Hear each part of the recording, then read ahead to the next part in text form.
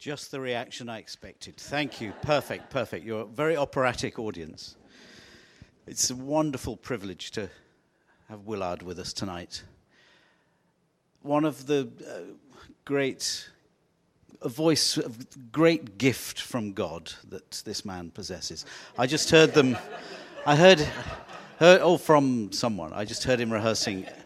And it's a thing of great beauty, a miracle. It's a wonderful thing to hear and be close to, like you're going to be a little later, because Willard's got 3 songs for us to sing. Appearing in Orpheus in the Underworld for us at the moment. Had a Sitzprobe this afternoon, so he's quite nicely warmed up, I think, Willard, would you say? This is your opinion? No, it's a question.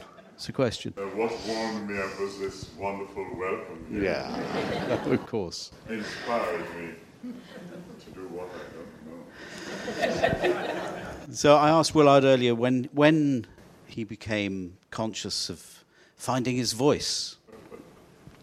And quick as a flash, he said, 10th of October, 1946. My mother was in labor, and after a certain period of Willard and a voice emerged. And since then, he's become a great friend of English National Opera, an artist we always thrilled to have in the house. And how was your first acquaintance with the company? It was nice. Are you sure? Are you sure about that? Oh yeah, absolutely. Was it nice for everybody, or just nice for you? It was nice for me. Sometimes what's nice for me affects other people in a different way.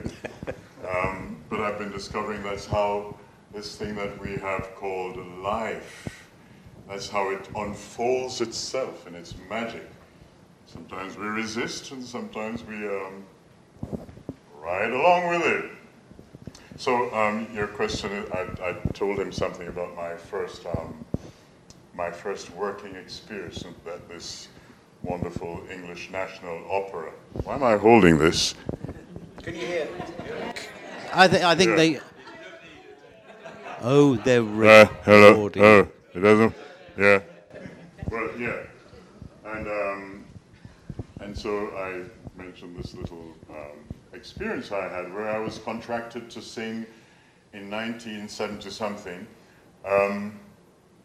Zarastro in the Magic Flute.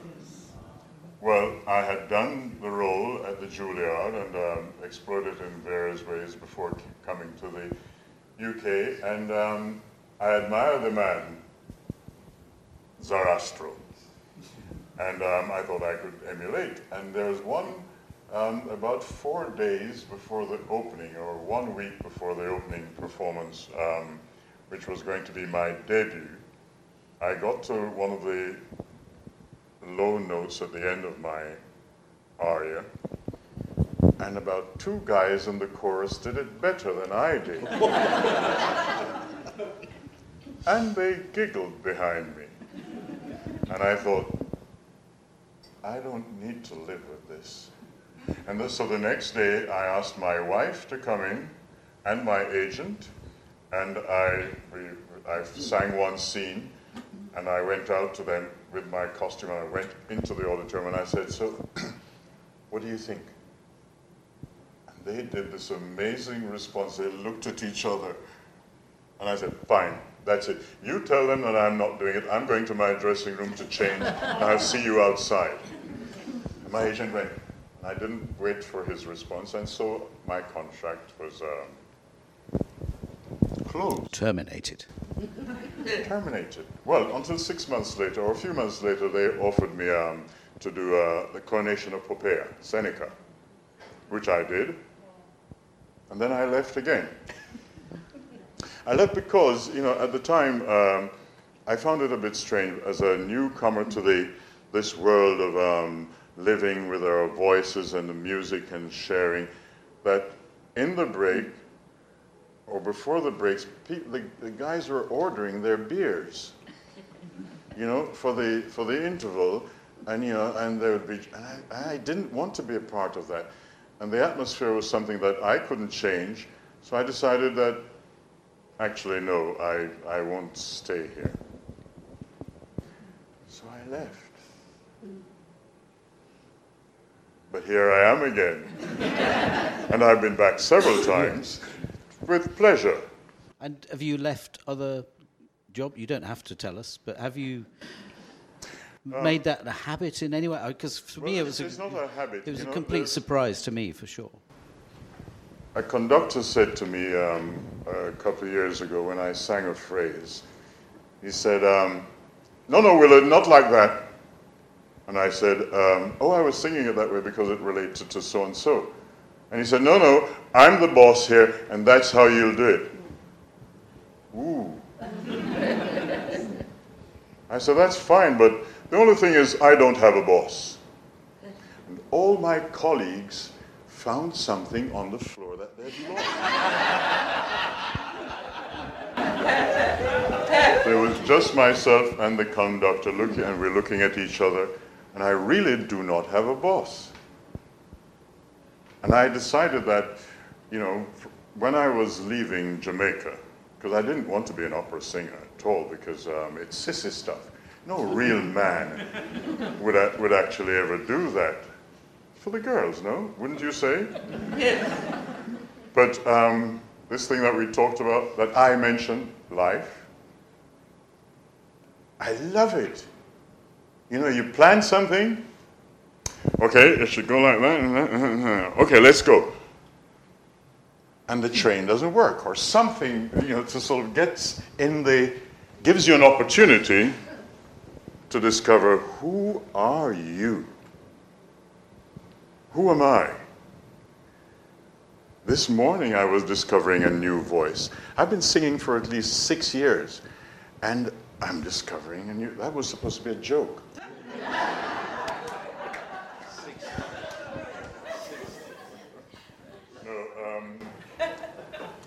But I love this thing because I remember being 27 years old. You didn't ask me a question.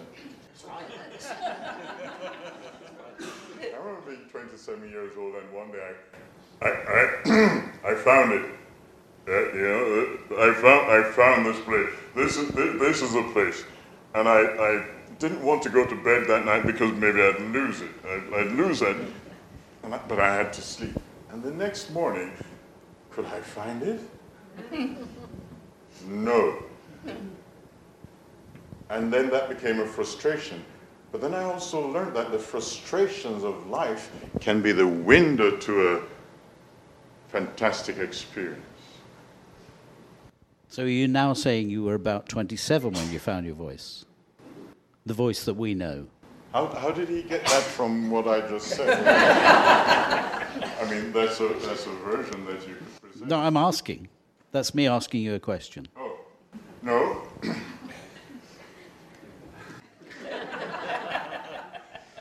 So were you? Lead me on. No. I know I can't. I'm not the boss, Willard. I'm not a boss.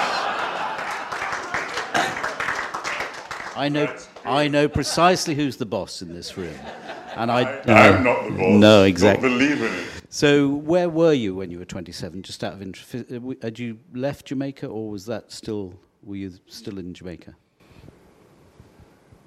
No, I was in New York. So can you tell us a little bit about how you made the move from Jamaica to New York, and what was the inspiration for that? Well, there was an airline. I could be awkward too, if you like. I'm not being awkward. Awkward at all. There was an airline called Air Jamaica, and my father booked me this flight. But before that, why did he want to book me this flight? Okay, I'll tell you the story. At age 5, 6, 11, at 11 years old, I remember stepping in a bus in Jamaica, and I had to say something to the bus driver. And he turned very sharp and said, "Boy, where the hell do you get that voice from?"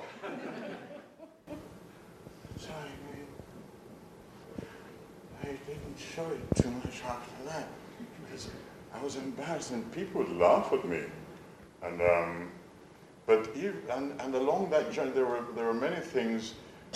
I had the instruction in my life that what you're doing is not, that's not the way. There's another way. Don't. The controlling parent who's desperate for being right and be a brilliant teacher when you want to learn something else. The journey of the child is quite amazing. Every one of us here has a story of being a child and somebody pushing you the way that you don't want to go, but here we are.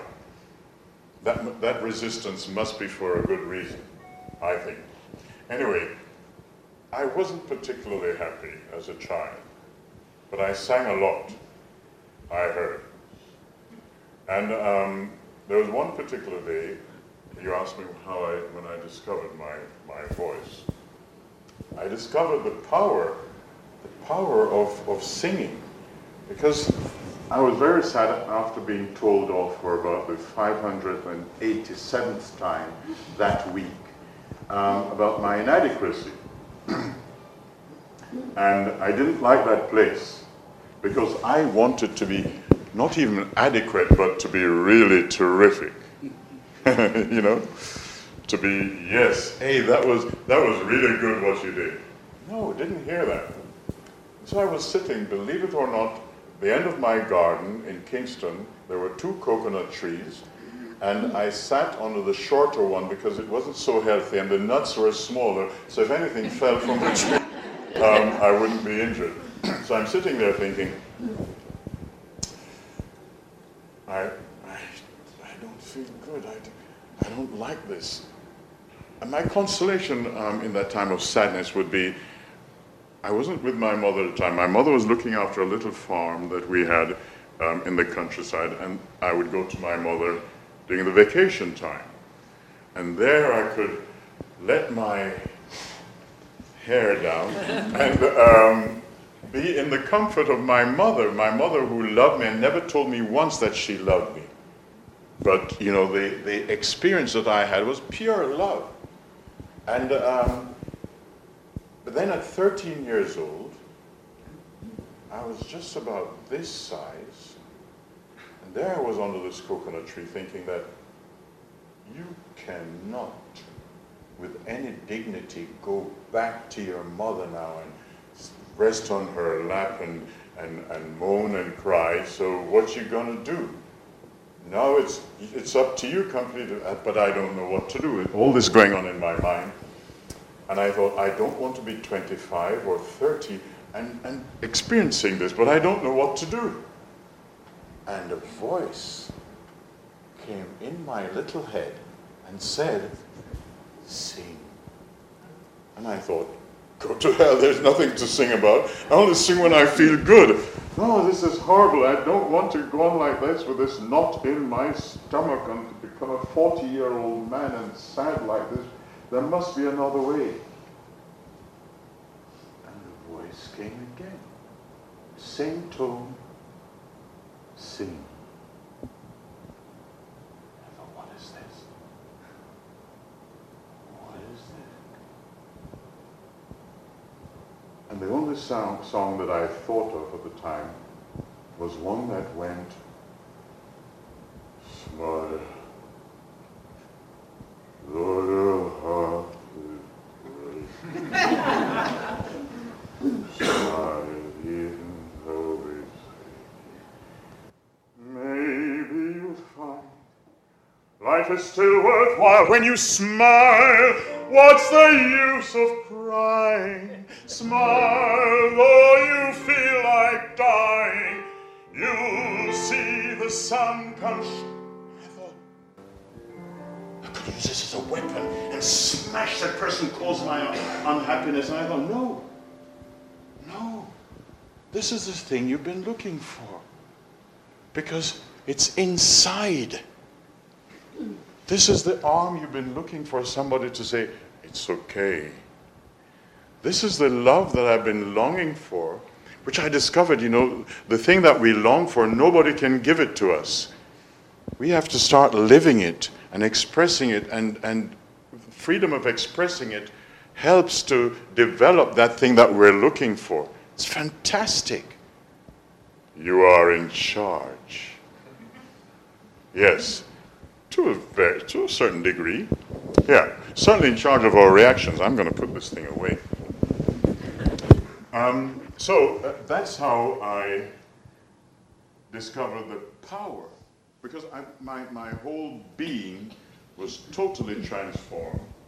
I became a different person. This voice of mine just was showing me things, and it's still teaching me things about life. But as I said earlier, singing is for the girls, so I didn't want to follow that. My path was to become an economist. A real man with a briefcase. People would look at me and say, Mr. White. And maybe I'd have my name emblazoned on the door. Mr. Willard White. Yes, that was my dream. Someone put on dressing room doors now. Yeah.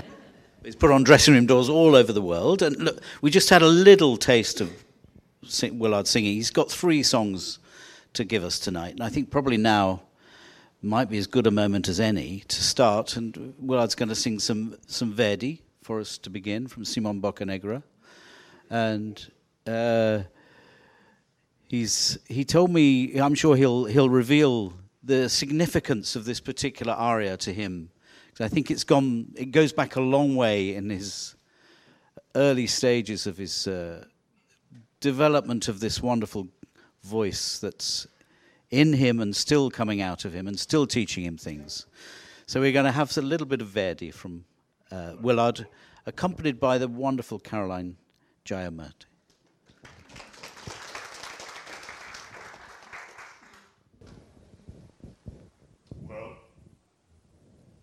I thought of this little aria because I think I was 23 years old.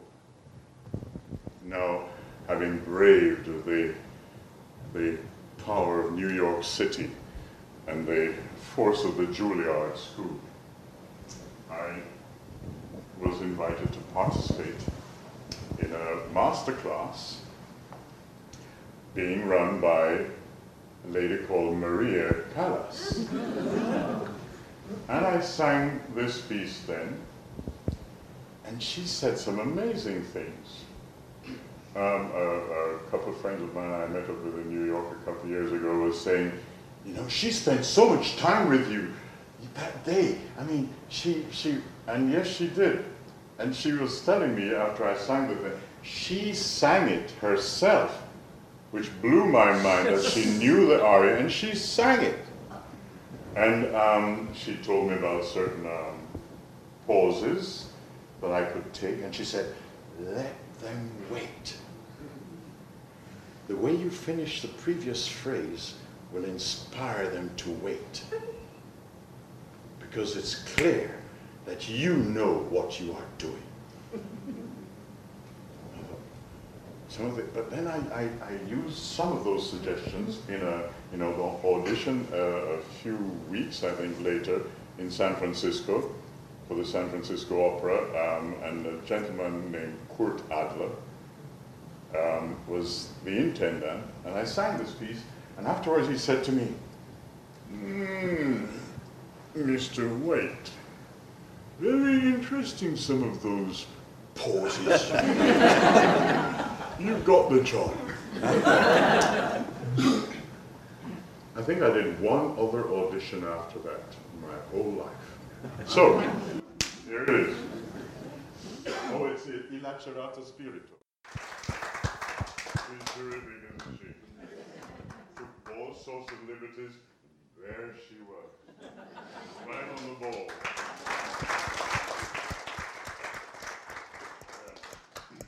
And rather an unusual piano situation tonight. Lectern, iPad, battery pack, holding up the iPad. Absolutely E&O at its best. Resourceful and practical. Yeah, absolutely. Well, that was tremendous. It's so wonderful to be close up to the sound, isn't it? Absolutely, you can feel the air vibrating. One thing that always fascinates me about singers is how you keep your vocal health. How do you keep sounding so fantastically fresh and young and wonderful?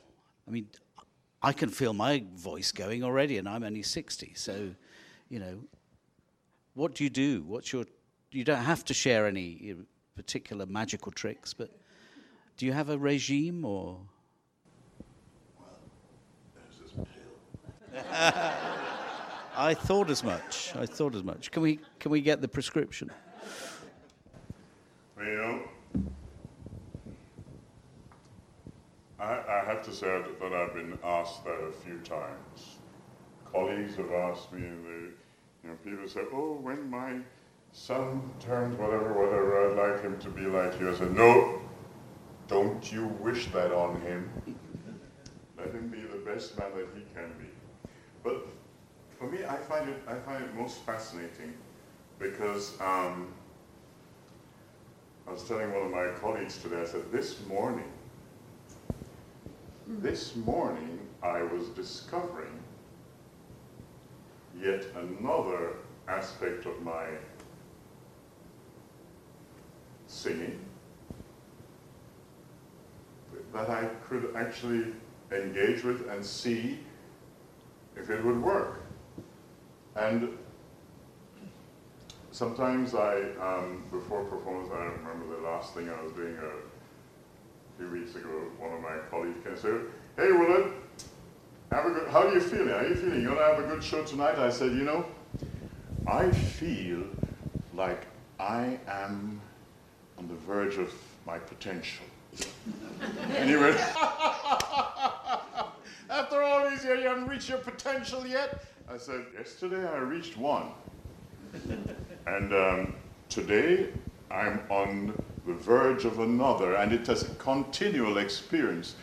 And I think, in a way, that contributes to it certainly contributes to an attitude in the general experience of life.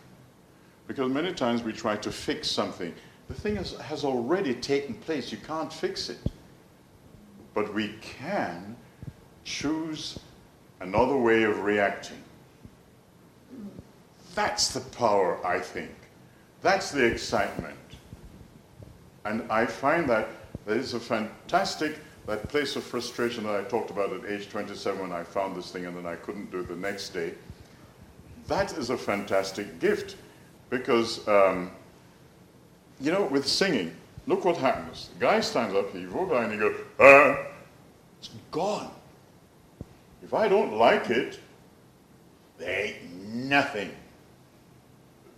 I can do about it.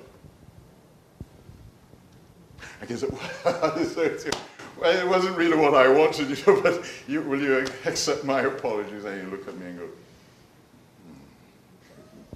no way. It's gone. You can't. So that's my joy. I've used that as my joy of what now gives me, because it's gone. Now, what do I do with it? Why am I here? I don't even know the next word I'm going to say. And if you notice when you're speaking, you don't actually know the next word you're going to say. There's something inspiring or inhibiting. Who chose it? Who chooses it? Who says you must look a certain way? Something in here is telling us, we can play another record. Some Schubert, perhaps? Schubert? Okay. He wants me to stop talking. This Schubert, well, in every song I sing, I have a picture. And I was fascinated by one of my colleagues saying to me the other day, he said, I find that in this business, when I used to do mathematics, I found that, you can solve a problem, but with this business, I mean, there's no, it's just too easy. And then you hear this person sing and you think, you think it's easy. Because it's going, I don't know. But this song, I like it because there are a couple of lines in it. It's a description of our journey of life. Wir wandern.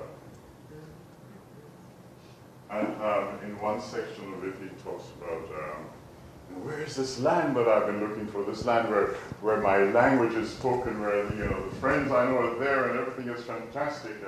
Where is it? And he talks about being a stranger everywhere. That's me. Everywhere I go, I'm a foreigner. Even in my own country, Jamaica, I go there and I'm talking to someone, and they say, "Where are you from?" I was born here. No, you have a good accent, but no. Okay, that's life. Thank you again, Willard. Thank you. I hope you don't feel a stranger overall here with us. Of course I do. Because you do. It's not a bad thing being a stranger. No, it's an opportunity to get to. Yeah. Well, it's nice to get to know you. We don't feel that you're a stranger to us, so that's very nice. Oh, well, thank you. Yeah. But I'd like to say something about that song again. Of course. Because that last line perplexed me for a long time. There, where you are not, there is the happiness. What does that mean? Utter rubbish, I thought. I mean, what is that? I mean, it doesn't. Then I realized it's this psychological journey. If you spend all your time saying, "Gosh, when I was down that place there 10 years ago, it was the most fantastic time. Look at this here now. No, it doesn't really measure up to it. And I had these wonderful friends, and they're generous friends, and these people here, it's such a mess. And you can go on and on like that, and you're not where you are. Quoting on happiness, thinking that you're expressing happiness by talking about your past experience or experience that you dream of, but here, now, that's where it is. You've got the power. The grass isn't always greener on the other side. That's what you think. So one thing I would like to ask you, we didn't talk about this earlier, but I remember you're a wonderful storyteller with your music, and it's just your physical expression. Even if we don't know the words, you kind of understand the emotional content of what Willard's expressing. So one thing, maybe if you care to share with us, I know you played the role of Othello in Trevor Nunn's production of the play. How did you find that experience, and does it compare with singing, or was it a completely different experience? Yes, it was. That's it. Yeah, it was a different experience, ladies and gentlemen. It was not more difficult or easier, but it was different. But I imagine it was totally different, wasn't it, to not having the music? It was as different as carpet and roadway. Trevor asked me to do this because we were doing Porgy Bess together at Glyndebourne, and Trevor Nunn had inspired us to find our real selves in the real situation, which wasn't a foreign agent to me, because that's the only way I could sing. I have to sing with a picture. There's a gift there, you tell the story. And every time, I sing, no matter how many times I've sung the song in the past, it becomes a different story, because I've changed, and so many things, and it's wonderful, and nothing is ever the same all the time. So Trevor saw it and he said, you are an actor. you have a line, you follow the story, and I can see you going through the whole thing. And there is this line, and you can see where it starts and where it's going. You go on a journey. I said, so? He said, well, not everybody does that. All these other, they don't do that. I said, I've got an idea for you. So he asked me to do Othello. And I always fancied myself as an actor. I directed plays when I was in high school, and I thought, yeah, if it weren't for certain things, I would be an actor. I could make a scene, tell my own stories, and people would walk out of the room or fall asleep. Anyway, so I thought, yeah, it's a great opportunity. So I said yes, and I canceled engagements to embark on this life-changing mission. Boy, oh boy, did I have a life-changing opportunity. I mean, Trevor said, for example, I said the whole thing and the play lasts 4 hours at a certain pace, and Othello is in almost every scene. And he's got, speeches, 35, 50 lines long. And you have to be a really good composer to actually sculpt your way through 35 lines and make it interesting towards the end. And then nobody will find out that we're actually stuck in one place, not knowing where we're going, but there is a journey that we're on, and you follow that journey to the end, and then you might find that that's not the end of the journey. Stuff like that. And so I thought, well, yeah, I can do that. And so he said, don't try to memorize it. Just read it over and over and over and over. And then you'll find that you're remembering the next line. It's coming. And so it becomes a part of you then. So I followed that. But then we came to the read through. Now you have different voices coming in, different inflections, different tempo of speaking. And the first line Othello has in the play is, "'Tis better as it is." And so I'd hear people doing a certain way, oh gosh, I could do, actually I could do, "'Tis better as it is." It is better as it is. It is better as it is. It is better as it is. And I thought of about 32 different ways of saying this thing, because then somebody would say it a certain way, and then there's then you have to, it's a dance that you're embarking on. Doesn't happen in opera. In opera, you've got your music and you can sing it loud or soft or whatever. You've got somebody up there going, yeah. And if you skip a line too bad, he goes on to the next person. In the play. And Trevor put down a rule, the 2-second rule. No pause longer than 2 seconds. Otherwise, the play, would just.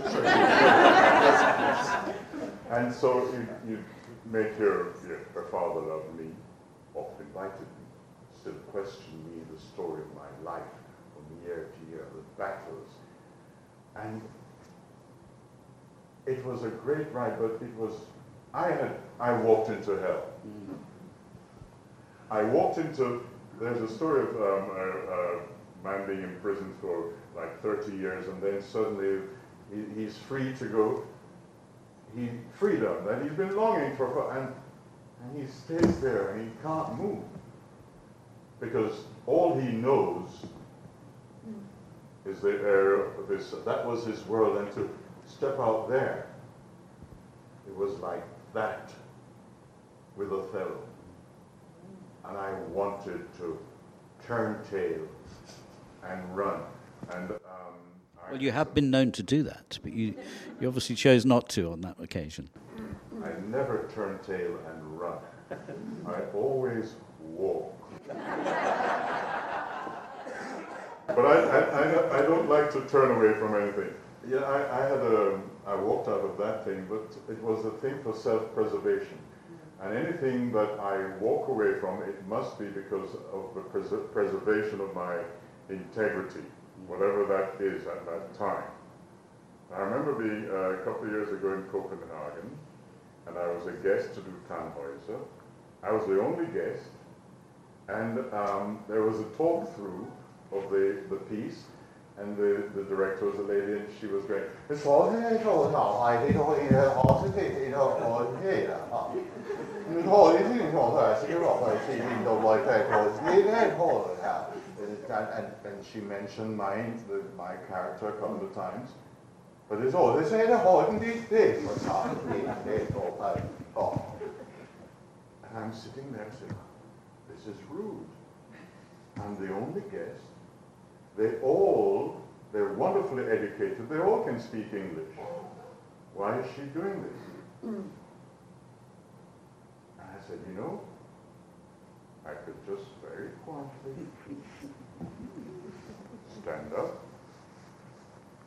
Don't look at anyone, and walk out. And I contemplated this, and I'm capable of doing that. And but then I thought, okay, so then there you are outside. What have you achieved for yourself? Oh, well then I can just continue walking, go to my hotel, and pack and go home. Yeah, but what do you gain there? I mean, you walked out there. So I thought, no, don't walk out. So I got up from my seat, in a situation like this, and I walked up to the lady in front speaking, and she looked at me, and I said, and I went up to her and I said, maybe you could say some of this in English. And she went, oh, yeah, of course. And I went back to my seat thinking that I'd scored. And she went,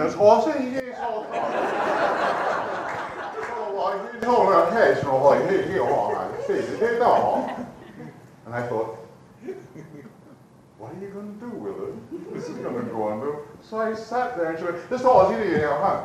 And then at a certain point I said, oh, just need to know all the thing of God, stay here, all that. And everybody in the room. And then they laughed because what I said didn't make any sense at all. And from then on, she started speaking English,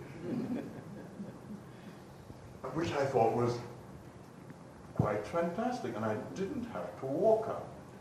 Because why do I do anything? Why? Not against anyone, but preservation of this little thing here. So was that a one-off acting experience then with Othello, or did you do any other roles? No, Trevor had promised me that after I'd done Othello that there would be many offers to do films, and indeed there were a few. And I had to choose because it was quite a special experience, that, and I missed music. I missed the introduction to a piece which actually gives you an idea of the emotional content that you can either go with or go against. And there's something about music and the soul and the relationship. I found it really interesting that within every opera I've done, you have the piece and you have the characters and you start music rehearsal, and you actually form a community. A little community is formed, welded by the music. In the play, there is a sort of community, but there's always one star, or, there's a male, female, old male, young male, old female, young female, and the one that's not so young or not so old, trying to pose and fix their set, and the dramas, and they go through hell, it seems like. And I decided to construct heaven by following this thing that inspired me when I was 13, into the transformation of my life, into the power of change and so on.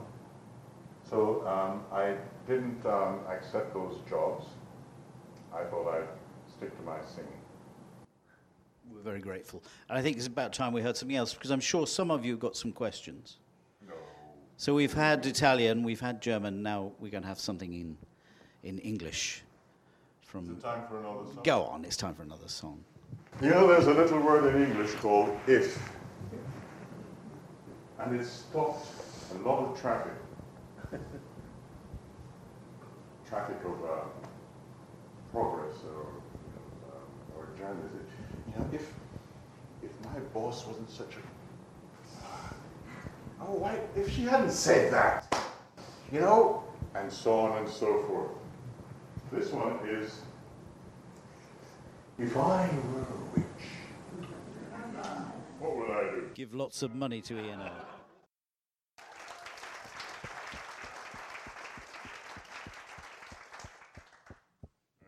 Thank you, Willard. So any questions from anybody here? I'm sure Willard will manage to give you a very good answer. If you could speak it. I just wanted to ask you about your singing at Glyndebourne. And I think the first time you sang was 2009, was it? In Porgy? Was it earlier than that? 1970. Oh, my goodness. So can you tell us a little bit about that experience? Well, I auditioned for Glyndebourne, and I didn't hear anything, and I thought, you know, this rarefied place. And then I was at a reception once, and the then intendant came up to me and he told me a little story. And he said, this incident that took place meant that this particular person would never work at Glyndebourne again, ever. And he walked away. And then I heard the next day that I had been given a contract. And I thought, ooh, that was a warning. That was a warning. So having been warned, I decided, well, I'll go and see. And I had a great time. The first thing I did there was, I think it was the Sprechen magic flute. And I also did La Bohème. And I spent the next 10 years, 10, 11 years, every season, going to Glyndebourne. Until Trevor Nunn invited me to do the Othello. And this was the production I was doing was Porgy and Bess at Glyndebourne, which I found another interesting thing. But anyway, I accepted 3 years later, and 3 years later I was contracted to do, and I had signed the contract, to do Rake's Progress at Glyndebourne, playing Nick Shadow. And I didn't go on my knees, but my agent went on his knees and asked them if they could release me from the contract, because this very unusual, special offer was made me, and yes, I would like to explore the theatre doing Othello at the Royal Shakespeare Company, and you know, with Trevor Nunn, and at the other place, and wouldn't it be great? And they sort of went, okay. And ever since then, I've never worked at Glyndebourne. Well, next year, in this summer, I was offered to do Don Ferrando in Fidelio. And I said yes. So I will be singing at Glyndebourne if everything goes as dreams can go this coming summer. Thank you. Any other questions for Willard? Yeah. Because you act the songs that you sing rather than just hit the notes, I mean, you personalise them, you communicate in a way that's incredibly immediate.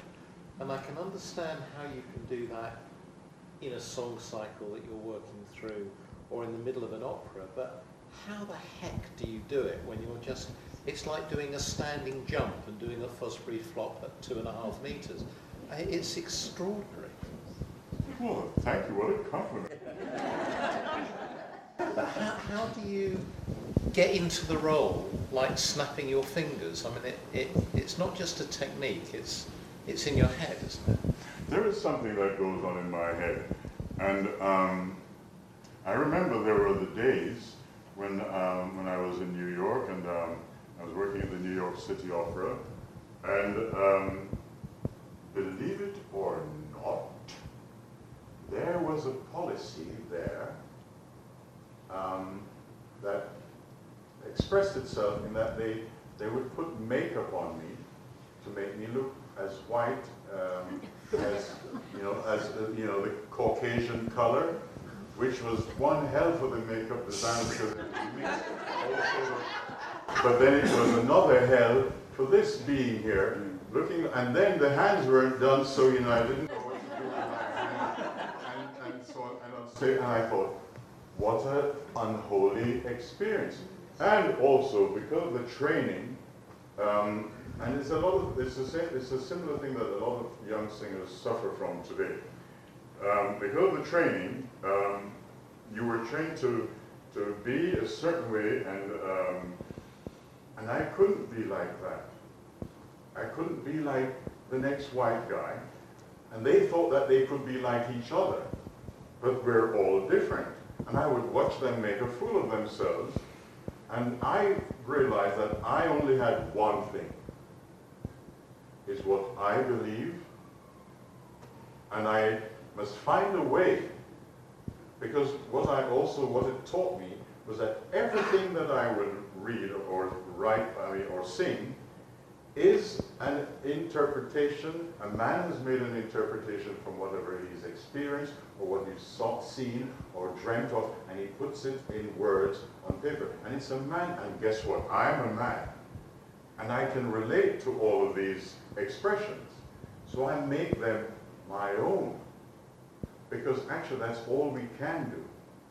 I would have colleagues who would say, well, get into the spirit to read up about this character and see, how they get, and you see them and they make a mess of themselves because they're faking. For me, one of the greatest compliments I had, I did Wotan in Salzburg. And when I did it in this country, where are we now? My goodness, I forgot. This is England. Oh, yeah. I did it in the United Kingdom somewhere, and there were demonstrations with people holding up banners, is Wotan black? And they were handing out pamphlets and so on. And I remember that the intendant of the company came to me before this happened and said, look, we've got a problem. There's some people, the Odinists, who want to, they're protesting against the fact that you're doing Wotan. What are you going to do? I said, I'm going to sing. What are you going to do? You can tell, if you tell me you don't want me to sing because of this pressure from us, that's okay. It's your problem. It's not mine. I'm going to sing. So I sang, and to this day, not one of my colleagues ever said it hit the press. It was on television and all that, and nobody believed, because they were always saying, well, there's no racism in opera, is there, will it? And I'd say, well, you could wear my shoes someday. But when that hit the press, not one to this day ever said, oh my gosh, I can't believe that people could do that sort of thing today. So that sort of thing makes me a stranger, but I'm invited, so why have I gone there? And what do I want? And I never go anywhere looking for anything. I bring something. That's my savor in every situation. I don't go looking for it because you're going to be disappointed. So this lady in Salzburg, when I did Wotan, I was walking in the streets one day. This woman stopped me and said, "You are the Wotan." And I thought, oh, here it comes. And she said, "You are a true German god."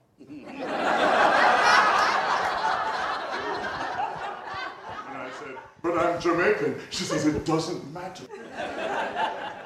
Everything you did was like a god. It was. And when I thought of doing the role of Wotan, I thought, what does a god do? But it's man's idea of what God's doing. I'm doing Jupiter now. It's one heck of a thing doing Jupiter. And he talks about, I am the god of the gods, and you will do as I say. what is that? So, you know, it's like, yeah. It's believing what you're saying, and that's it. And I make the plan to also be like that when I'm off stage. A couple met me it's about 2 years ago now, up in Scotland, and after a concert, and they said, "So Willard, you know, you've given us so much." I said, "Yeah, man. You look like you don't believe what we're saying. You give us so much." I said, yes. You still don't look like you believe what we're saying. And I'm saying, yes, I do. And I'm walking away, so, but you don't understand. You know, you affect so. And I said, would you like me to tell you what I do? He said, yes. I said, you know, I just imagine me in my dressing room going, okay, how many people are out there? Yeah. I must go out there and give them this. And I go out there and I see some guy. It affects me because I'm feeling that I'm about to give them something, they're not ready. Too much pressure. I said, I don't give anything. I go out there and I find out who am I in front of these people every moment. Who are you? Why are you here? What are you doing here, Willard Wentworth White? Go home. No, I've got something to say. And so that's actually what I had to use that. I had to discover that to survive because I couldn't deal with this white makeup. And when I actually came to this country, and I remember doing Electra at the Welsh National. It was fantastic how they cook for production. And I had decided that I didn't want to do this white face stuff because it's ridiculous. And I didn't make any protest, but somehow the energy transferred. And so I wasn't made up to look white. And somebody, quite an important, so-called important person, came to me and said, you know, Willard, it's a bit strange to see that you're Electra's brother, and she's white, and you're like the way you are. And I said, of course, because you think so. For me, it's okay to make believe. And she didn't know what to say. I didn't make any big protestation or anything. I said, yeah, you think so, fine.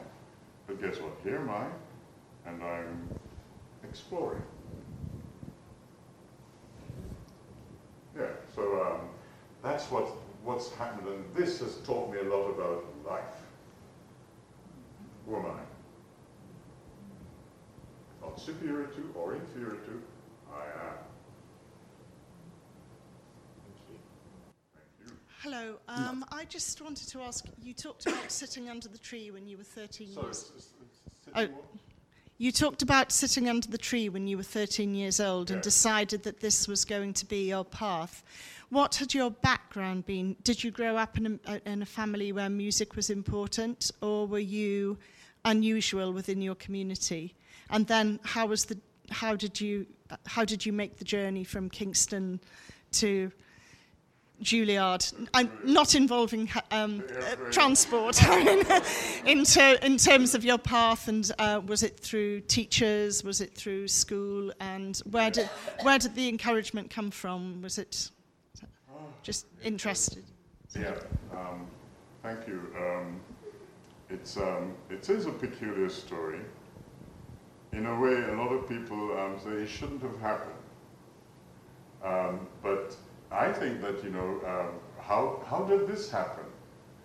But from that experience under the tree, when something was ignited inside me, which no one can give me, nor can they take it away, and I realized that I could have bared it, but I would have continued singing because I loved singing. But it was a frustration when I got to 20 years old, and well, before that, I was in high school, and we had learned Panis Angelicus, I think, was a piece, And we were all singing it in this class. So the Roma Doyen Fitchett was our music teacher, a Russian lady, very buxom lady. And we had learned it so well that this particular class, I decided I was going to sing to my heart's content. So I hid behind two of my classmates, and I let rip. And my singing was inspiring the other people in the class to sing, you know, full. And the teacher thought this was a fantastic, and praise her, she almost applauded at the end of the class. So we're filing up because the music room is set, and then you come in, and then you go to your other class. We're going out, and as I was passing her, she said, "Willard?" And those days, if the teacher calls you like that, it's something very serious. And she said, "Come here." And people are passing by, oh boy, Willard is in trouble, Willard is in trouble. And she said, "I heard you." And I thought, oh gosh, not a detention, because I was singing out too loudly. She said, "You will come back to see me after school." So I went back after school and she said, "Now then, you are going to enter the school competition." We had a school, I Stedford, and I'm going to teach you this song, and you will sing it. No argument. I mean, the idea of somebody singling me out to sing like that, I thought, And it was sissy stuff, but I was also a shot put thrower and discus thrower and very strong athlete in my school, and I had records there, so it was okay, you know, to do the singing. So I learned this song. It was Valentine's aria from Faust. A little bit too high for me. So I learned it, and there are a few guys who've been winning the competition, you know, like every year, and I won. Now, you asked me about my background. I didn't play any instruments. I said to my father once, when I was about 9 years old, hearing a trumpeter, I think maybe it was Louis Armstrong, I don't remember. And I said, "I'd like to play the trumpet, Daddy." And he went, "Mm-hmm." That was the end of the conversation. Well, my father didn't know where to find anywhere to give me trumpet lessons. He didn't have the money to do that sort of stuff. If he had it, I mean, there are other things to do. Trumpet lesson, I mean, a little boy wanted to play trumpet for. It's ridiculous. And so that was the end of that. I went to high school, and I wanted to play the trumpet there, and there were some nice girls in the band, and I thought I'd go and apply for joining the band, and maybe I'd get a trumpet. I turned up for the rehearsal where the new ones would be indoctrinated, and I was given a tuba because the trumpets were all taken.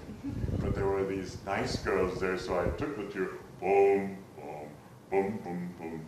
I learned the bass clef quite well, and I sang, and I got prizes. And then at 20, when I was thinking of The Economist, and I was working in an office to garner enough funds to pay my university, not to burden my father, I was frustrated in this office because I was no good at it, and I thought, and I was looking forward to going to rehearsals. Am I talking too long? No. Oh, yeah, I was looking forward to going to rehearsals, and I remember one particular day having had a particularly frustrating time at the office, and to allay my frustration, or to appease my frustration, many times in an office break, I'd go to a far corner and sing, and then return to the desk to have it chip away once more at mine. And so I was leaving the office one day, and there's a little barrier that I would step over, and I stepped over, and I was thinking that you love singing. That thing there you hate and you can't do it well. Why don't you just explore it? People have been encouraging you to sing, and I've been winning prizes at the national competitions.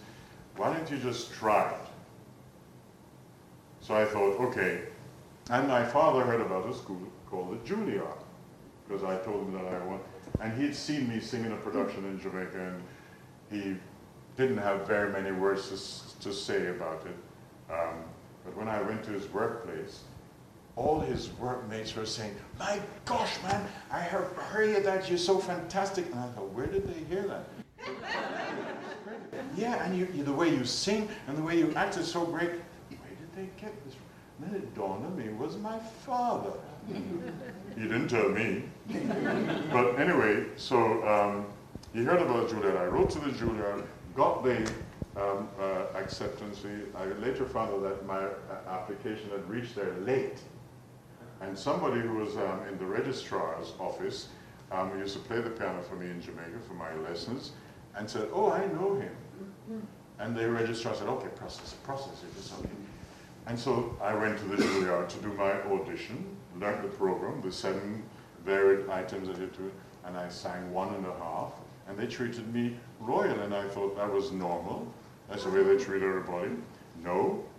Then came the day when a few days after that I had to pay my school fees. I had no money because I hadn't planned that would happen. I would do my auditioning, and because of the whole color thing, people are telling me, "Well, when you're black, they don't want you in opera and all that." But I said, "Well, I'm just gonna try, and I'll sing, and then they say no, and I'll go back home. But at least I can say I did face the bull and I tried." So I was invited to the registrar's office to finalize my payment, having been accepted. I had no money, so then I thought, maybe I could work my way through and pay, get $50, give him 10, and pay my school fees bit by bit like that. So I'm standing there in front of him, and he said, "Willard White?" I said, "Yeah." "Oh, congratulations. You've won the 2nd largest scholarship this year." And I thought, "But of course."